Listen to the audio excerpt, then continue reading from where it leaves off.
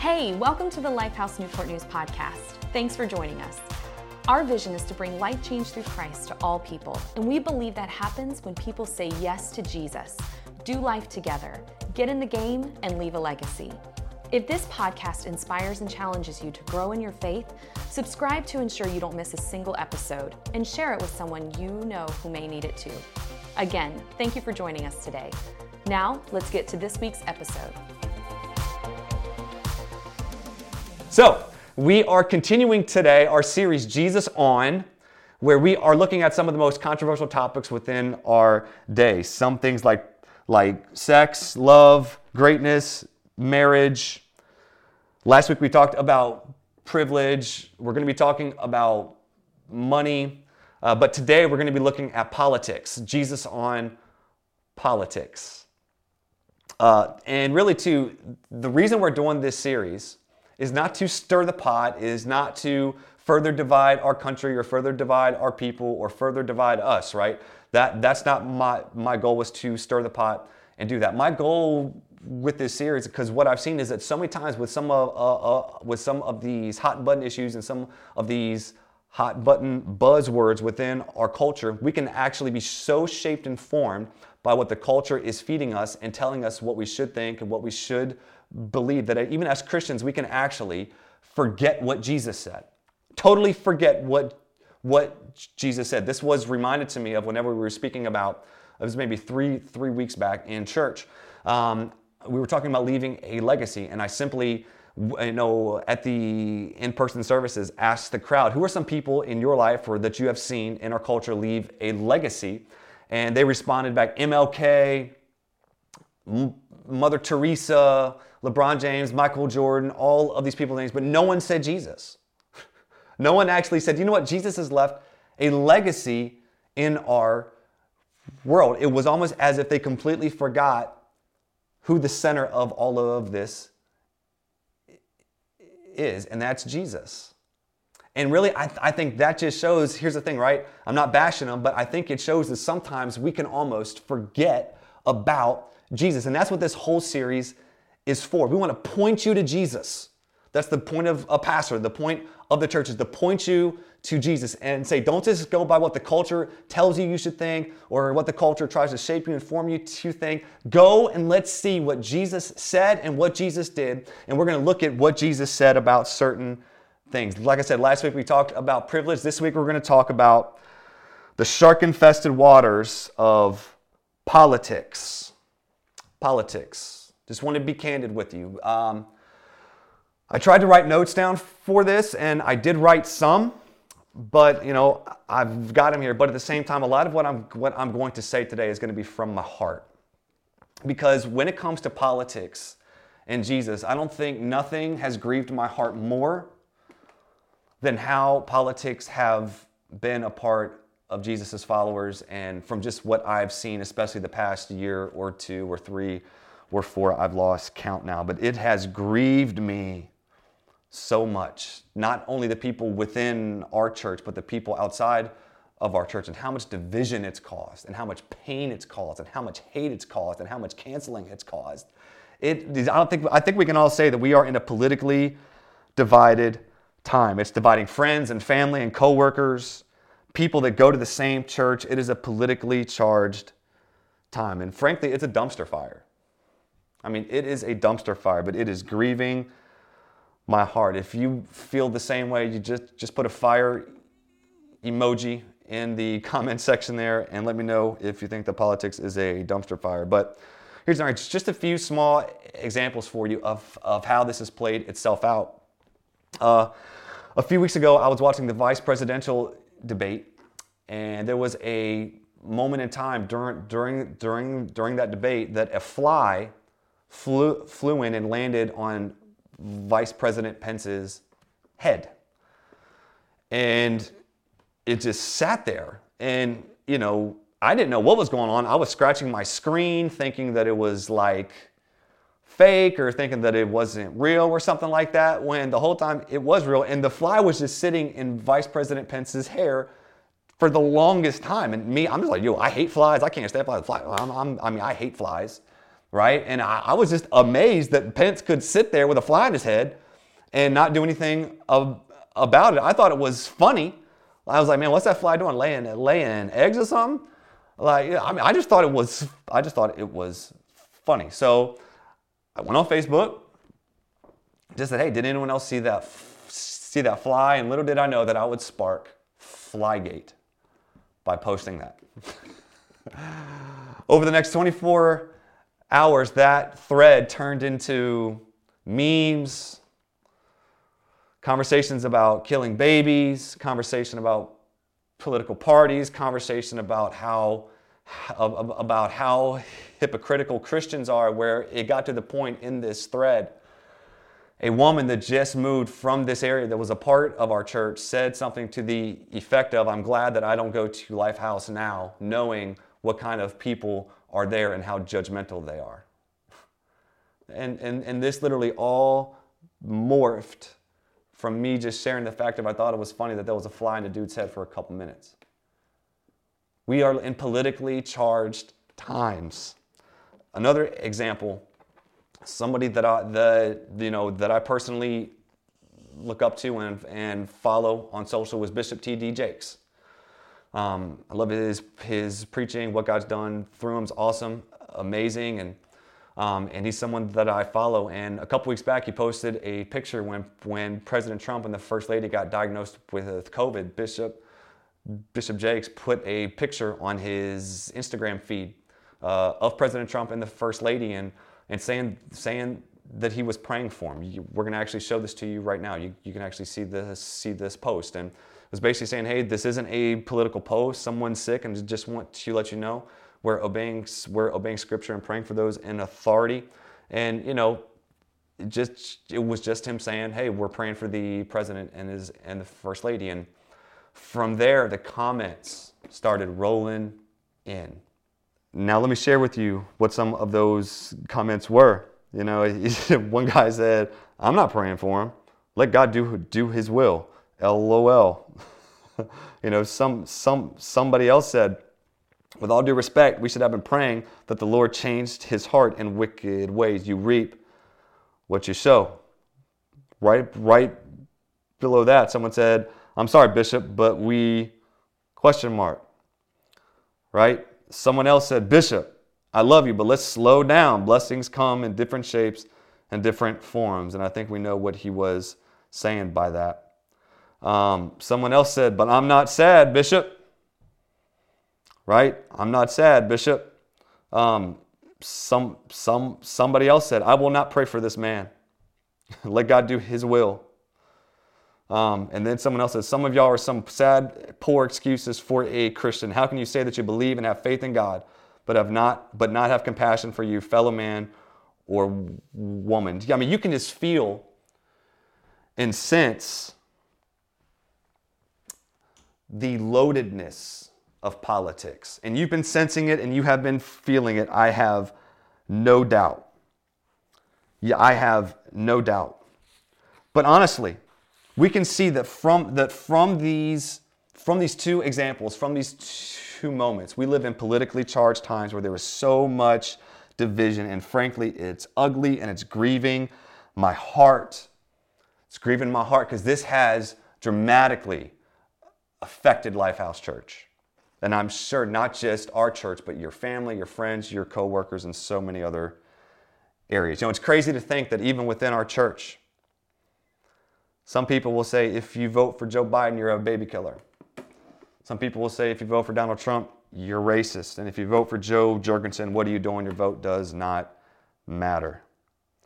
My heart grieves that even knowing within Lifehouse Church, we've seen friendships lost, brothers and sisters in Christ divided over the issue of politics. And we are a diverse church. We have people voting for different reasons on different sides because they've got different perspectives and different experiences in life. I have friends and even leaders within this church that will vote differently for different reasons. So what the heck do we do with all of this division over politics? Which way do we go? Where do we go? And that's what I pray to help with today. But honestly, I feel helpless So I'm going to give you what I got. I've got notes, but like I said, mainly I'm going to speak from my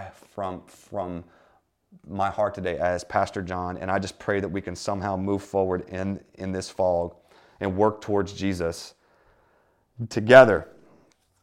And ultimately say, what does Jesus say and what did Jesus do about politics? So the thing is this, right? I think most Christians can fall into one of two extremes when it comes to politics. You got those overindulged and those that are under-involved.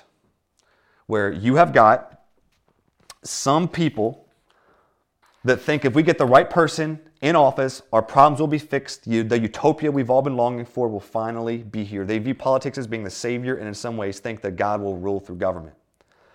The other side can think, why does it matter? The world sucks, it's broken, so why should I be involved at all in something that is totally broken? It's stressful, I don't like it, I'm staying out of it. They view politics as pointless or they just don't want to get involved. But the truth is this, right? Both of those extremes, both of those sides are not God's best. Why? Because both of those ways of thinking are filled with sin, right? And sin is something we talk about our church at a whole lot. Why? Because sin, since Genesis 3, since the fall of mankind, sin has infiltrated all areas of the world, including people, including systems, and one of those systems is politics. But the thing about sin, I think sometimes we always think of sin as what you do, and we don't always think about it that sin isn't just what you do, sin is also what you don't do. Okay, and the way that we would say this is the sin of commission, what you do, and the sin of omission, what you don't do.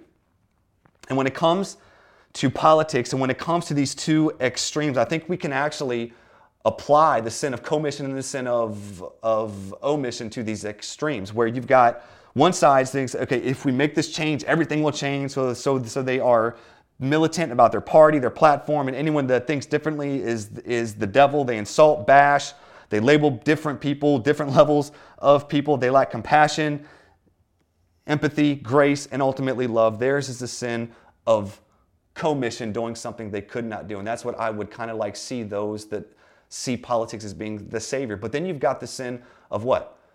Omission, where people think politics is difficult, so I'm just going to completely remove myself. And I don't think that is right either. Why? Because the truth is this. Politics affect people, right? Politics determine policies, and policies affect people. And that is why politics and government in and of itself is not sin. It's not bad. It's like so many other things in our culture. It is basically saying, how can we take it and not and not treat it as being the savior, but not backing completely out of things, but using it to say, how can this be used for good to promote the well-being as much as possible of God's kingdom and God's justice in our world. Like I said, politics affects policies and policies affect people, and the Bible tells us again and again 100 different ways. People matter to God. And that is why politics can be used to bring justice or injustices. It can be used for human flourishing or for human pain. So the goal is not to see it as being the ultimate all in all, but at the same time realizing that we're not called to throw ourselves away from it, but we are involved to get in the process. Why? Because politics affects policies and policies affect people, and God loves people. So it can be used, politics and government can be used as a way to love our neighbor and to love people well. What Jesus himself said, the two greatest commandments are to love God and love your neighbor. And so you can take a broken system, something completely broken and ravaged by sin like politics, and actually use it to love people well. So here's the thing, we don't want to be on those two extremes. So what is the way of Christians? In the book Compassion and Conviction, which I would highly encourage you, we're going to show you the book right now. The best book that I have read on Christian engagement in politics, how to think and act as Christians. You need to pick this book up and read it and consume it. It's so good. The best thing, it's only 100 pages, so you could probably get through it in maybe like 2 or 3 days. But it's so rich, it's so full, it's biblically based, it's biblically full. I think you will love it. But the author of that book says this here. His name is Justin Giboney. He says, there is no single Christian policy or political plan. To act like there is one or to wish that there was one would be able to make the old mistake of thinking that the kingdom of God is like human kingdoms.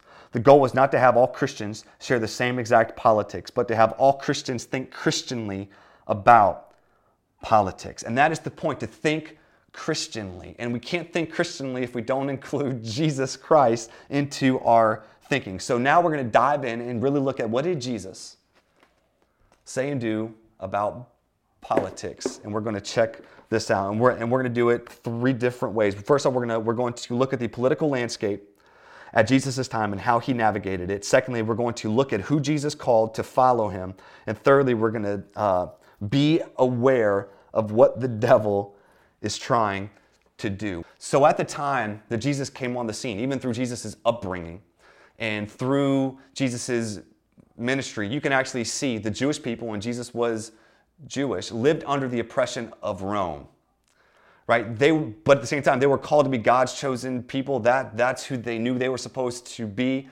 So they had this thought process of like, we should not be living under the Roman oppression, and we should be fighting, and we should be trying to be God's people. But at the same time, they were small in number, and there was a lot of ways that Jewish people had to live and that they had to function to be the people of God under the Roman oppression, right? And though in some ways they were free, in so many other ways they were not free, because really what the Roman government wanted to do was to keep the peace, not let them do whatever they wanted to, but to keep the peace, to keep the Pax Romana. And the Pax Romana was kind of a peace by force, right? Of basically saying there will be peace as long as y'all don't cross us, right? Because the Roman military was so strong and so powerful. If there was any sort of uprising, then what they would do is they would go handle it. They would crucify people, and crucifixion was kind of the symbol in the Roman Empire of, if you cross us, this will happen to you. So what the Roman military would actually do is go and crucify people and put it right in the town village in front of the whole city, the whole town, in the most populous places, to let people know, if you go against the Roman government, this could happen to you. And so, you know, so God's people, the Jewish people, they were having to figure out, how are we going to operate under this oppressive regime in Rome? Because of who they knew they were meant to be as God's people. So what actually formed out of this trying to figuring out how to navigate the political position the Jewish people held? 4 different, I guess you could say, political parties rose up to say, this is how we're going to operate politically in the Roman Empire. The first one was the Pharisees, and their solution was to keep the law perfectly, and you've probably heard about them in Scripture. Their solution was to keep the law perfectly. They wanted to make Judaism great again, right? And they were just waiting for Rome to fall and crumble under the hand of God. So they mostly avoided civic duties for religious ones, and they kind of said, we're going to follow the law, we're going to follow the Pentateuch, the first 5 books of the Bible, so well that God's going to reward us by overthrowing Rome. So they were really religious and legalistic. The second group, the Sadducees, formed. And here's the thing, right? The Pharisees were the religious fundamentalists. The Sadducees were the religious liberals. They were often at odds with the Pharisees because they held a more figurative than literal interpretation of Scripture. And they coped with Rome by compromising with Rome. They sought political relevancy and equity by collecting taxes and taking part in judicial matters, but often at the cost of their personal identity and convictions. The third political party that formed was the Essenes. And the Essenes, they were the smallest of the 4 Jewish groups, and rather than battle, they went to bunker down in isolation to live a life of purity. They were isolationists who removed themselves and sought to become holy hermits. You don't actually read about them in the Bible because, well, they go the way of many believers today who detach themselves and separate themselves from the world God called them to reach. And the fact is, they became irrelevant. They were those that just said, we don't want to get involved with stuff. We're just going to get out. This is all Crazy. The fourth group, though, that formed were the Zealots, and they were the radicalized Pharisees and red-hot patriots. They weren't going to patiently wait for Rome to fall or go. They believed God was the only right ruler of the Jews, so they believed they were doing his work by killing Roman leaders and sympathizers. They were political terrorists who thought their cause was righteous. So you've got these four political groups of people that formed in response to the Roman Empire. And when Jesus comes on the scene, what are these four groups of people trying to decipher about Jesus? What party is he going to join? What platform is he going to align with? Where is he going to go? Is he going to join the Zealots, the Sadducees, the Essenes, the Pharisees? Who is he going to join with the agenda?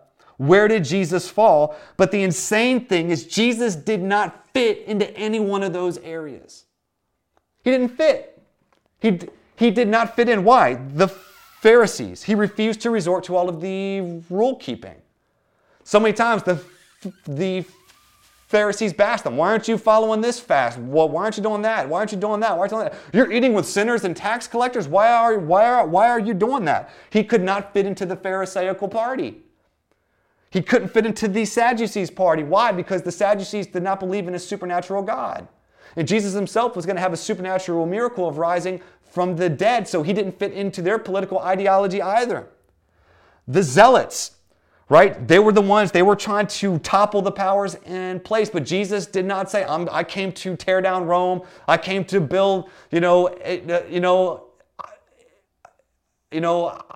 I came to build a physical kingdom. He said this, I came to build a kingdom in people's hearts. And the way he did it was not just by overthrowing the government, but he wanted to overthrow the evil inside of people's hearts. He did not join the political zealot revolution, but at the same time, the Essenes, he offended them by spending time with sinners and the unclean. He did not detach himself. He didn't go out into the wilderness. He willingly put himself in people's lives, into the dirt and grime of people's lives, and said, I am here to be God amongst you. The truth is this, Jesus did not fit into a political party then, and the truth is this, he won't fit into a political party now. Why are we trying to fit Jesus into parties that he was never meant to be fit into? And y'all, let's just be honest. Everyone's trying to make Jesus fit. If Jesus was here, he'd be a Republican. If Jesus was here, he'd be a Democrat. If Jesus was here, he'd be libertarian. If Jesus was here, he would vote. And y'all, the truth is this, right? Instead of saying, how can we fit Jesus into what we want to fit him into? The point is that Jesus is not choosing a side. But the point is you can choose, is that you can choose one because God has given you a brain and conscience to vote. But the question should not be, is Jesus going to choose my side? The question is, are we going to choose him and his side? Are we going to choose him and his side? So there was a story that the historian Luke told about a story where Jesus encountered the Pharisees and they were trying to trap him. And they were trying to trick him and trap him. And it's found in Luke chapter 20, verse 20 through 26. It says this here, keeping a close watch on him, they sent spies who pretended to be sincere. They hoped to catch Jesus in something he said so that they might hand him over to the power and authority of the governor. So the spies questioned him, Teacher, we know that you speak and teach what is right, and that you do not show partiality, but teach the way of God in accordance with the truth. Is it right for us to pay taxes to Caesar or not? He saw through their duplicity and said to them, Show me a denarius, whose image and inscription are on it. Caesar's, they replied. He said to them, Then give back to Caesar what is Caesar's, and to God what is God's. They were unable to trap him in what he had said there in public, and astonished by his answer, they became silent. So what they were trying to do, right, is they were trying to trap Jesus into going to a political side. They said, should we pay taxes to Caesar? Essentially what they were saying is, should we pay taxes to the very government that enslaves us? For the very government that takes this money and puts it towards killing our people. Should we do this, Jesus? And they were trying to trap him into a side. In the same way, we do that now. We try to put Jesus in a side and trap him into a side, and put people and try to trap them into sides. But it said Jesus saw through their duplicity, saw through their hypocrisy. And he said, give me the coin. Whose inscription's on that? Caesar. They said, then give that to him. And Jesus, being brilliant. He was referring to then saying, whose inscription is on you? He said, give that coin to Caesar, but then he said, give to God's what is God's. What was he saying we should give to God? Whose likeness and inscription is on people, is on you and I? God's. Genesis 2, which Jesus would definitely know, knew that we are made in the image and likeness of God. So what he was saying here is that, that coin has Caesar, give to him. But at the same time, you have been engraved and you have been inscripted and you have the likeness of God on you. So give that to Caesar, but give yourself to God. God wants you. Molly woke up. What's up, Molly? And Molly cannot hear me at all, so Molly's just going to be here. She's right down. She's right down here with me. But the thing is that they could not trap Jesus into a side.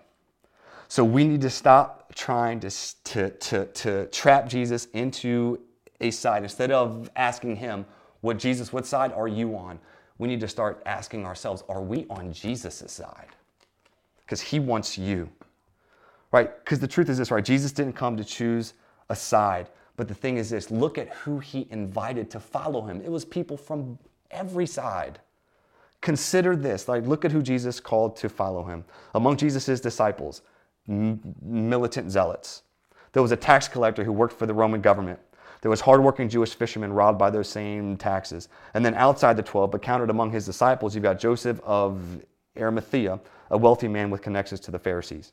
It's like Jesus got together a handful of protesters with a handful of blue-collar workers trying to make ends meet. A wealthy conservative CEO that votes conservatively, along with a mix of others, and threw them at the table. And listen, he didn't make them choose a party or a side. He invited them to choose him. Can you just imagine what this communicated to the people around them? You've got this Jesus guy inviting zealots, inviting Pharisees, inviting Sadducees, inviting fish, saying, hey, anyone can join this movement and follow me, to where no matter what your side, your lean is, I will be the unifying factor. It was inclusive. Jesus did not close the door to people on either side. So here's the thing. If Jesus chose and had people with different political leanings following him, then why do we think it would be different now? That's something we got to ask, y'all. Something we got to wrestle with as the church. Why? Because if we don't, we will miss the movement of Jesus within our church, where he calls people from both sides not to join a side, but to join him. And we see from Jesus' ministry here, he is the unifier. He is the one that brings unity. Because here's the thing, the devil's work is division. That's why I said we've got to be aware of what the devil's doing. The devil's work is division, and he's doing a great job right now working through politics. The devil is his name, and division is his game. And Jesus himself said that a house divided against itself cannot stand. And this church is struggling to stand because we are so divided because of the politics of this season. When ultimately that's what the devil wants to do, is bring division. He did it from the beginning, and he's doing it now. Think about it. When the devil came and sin came, it divided us from God and us from each other. And y'all, as the church, we can't be dividers. We have to be reconcilers. We have to be reconcilers. Let me share with you 2 Corinthians 5, verse 16 through 21. It says this, so from now on, we regard no one from a worldly point of view. Though we once regarded Christ in this way, we do so no longer. Therefore, if anyone, everyone say that, anyone is in Christ, he is a new creation. The old is gone, the new has come. All this is from God, who reconciled us to himself through Christ, and gave us the ministry of reconciliation. That God was reconciling the world to himself in Christ, not counting men's sins against them. And he has committed to us the message of reconciliation. We are therefore Christ's ambassadors, as though God were making his appeal through us. We implore you on Christ's behalf, be reconciled to God. God made him who had no sin to be sin for us, so that in him we might become the righteousness of God. We can see the devil's work is dividing.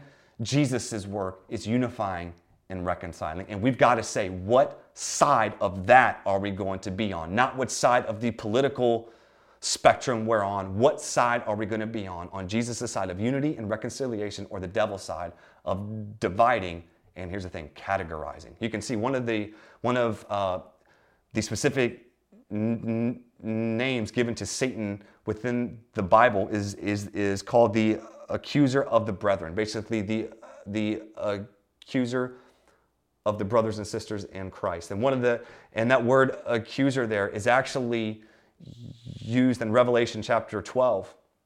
And that Greek word accuser there is the Greek word kategor, which is where we get the word category, where we can actually see one of the ways that the devil divides us is by categorizing us. And some of you have experienced this. Guilty, shameful, unloved, right? The devil does what first? Isolates you and then categorizes you and tries to separate you from God. Well, that same thing can be used in trying to categorize people like we do in this political time. Republicans, Democrats, Libertarians, we try to categorize, and the categorization actually divides. When y'all, that is the work of the devil. The truth is this, right? Sometimes categories are good and can be used for good, but they can also be used for evil as well. And what the enemy wants to do is to take us labeling and categorizing and dividing and use it to ultimately split up the people of God that he has called us to bring unity, unity and reconciliation to. What side are you on? What side are you promoting? Let me close with this. I want to give you 3 thoughts, and then we're going to close. Give me 3 minutes. During this political season, this political climate, we got to focus on Jesus. We saw the environment Jesus came into. We saw who Jesus called. We saw what Jesus did. He reconciled. He brought unity. And we can see what the devil does. He brings division and categorizes. So here's the thing.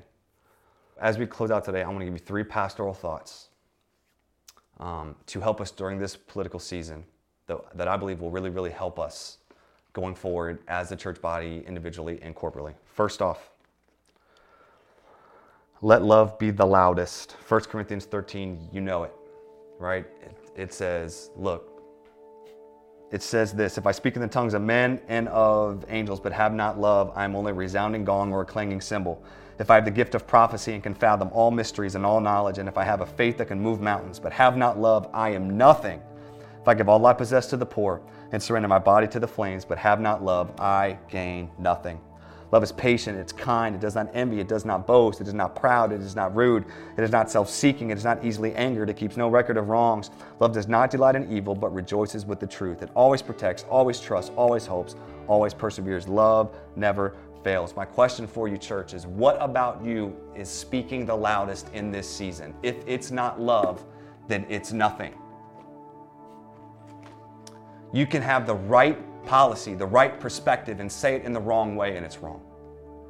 He said you could die as a martyr for Christ, but if you ain't got love, you've got nothing. I want to encourage you, church. During this time, let love be the loudest thing about you. Jesus said that people will know who my disciples are by their politics. No, by their love. Let love be the loudest. Let unity in Christ be the goal.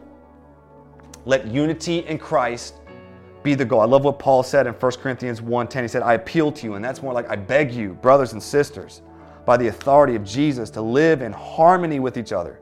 Let there be no divisions in the church, rather be of one mind, united in thought and purpose. He said, I beg you, I plead with you on Jesus, the authority of Jesus. Let there be no divisions among you. That does not mean differences. There will be differences, but you can have differences without division. It's possible. He said, harmony, live in harmony. When you have a 4-part harmony whenever you're singing, what is it? Different voices working together to make one sound. And in the church, that is what we can have if we have Jesus at the center and realize we have been reconciled to bring reconciliation between God and between us. So we've got to see, y'all, let unity be the goal. Lastly, let's not destroy the work of God. This sounds funny, but check this out. Romans 14:19. This is Paul. Again, he says, let us therefore make every effort to do what leads to peace and to mutual edification. Do not destroy the work of God for the sake of food. Let me tell you what the big hot button issue was back in this day. It was food. You had some people that thought you could eat certain foods, you couldn't eat certain foods, and people are fighting about it, dividing the church over it, hating each other, categorizing people. And Paul's like, let's not destroy the work of God for the sake of food. And I believe if Paul was here today, he would be like begging and pleading with you, don't destroy the work that God wants and is trying to do for the sake of politics. Don't do it, because God is trying to do something. God is wanting to reconcile the world to himself, but people will never be reconciled to God if they can't even see the people in the church can be reconciled to each other. So y'all, my encouragement, let's not destroy what God is doing, what God wants to do in relationships, what God wants to do in and through our church at the sake and at the altar of politics. I got more that I could say. Thank you again for joining us today. If you need prayer, have any questions about what you just heard, or said yes to Jesus for the first, second, or third time today, please reach out to us at lifehousenn.com or text 757-690-2401. We'd love the opportunity to pray for you and help guide you through the next steps in your faith journey.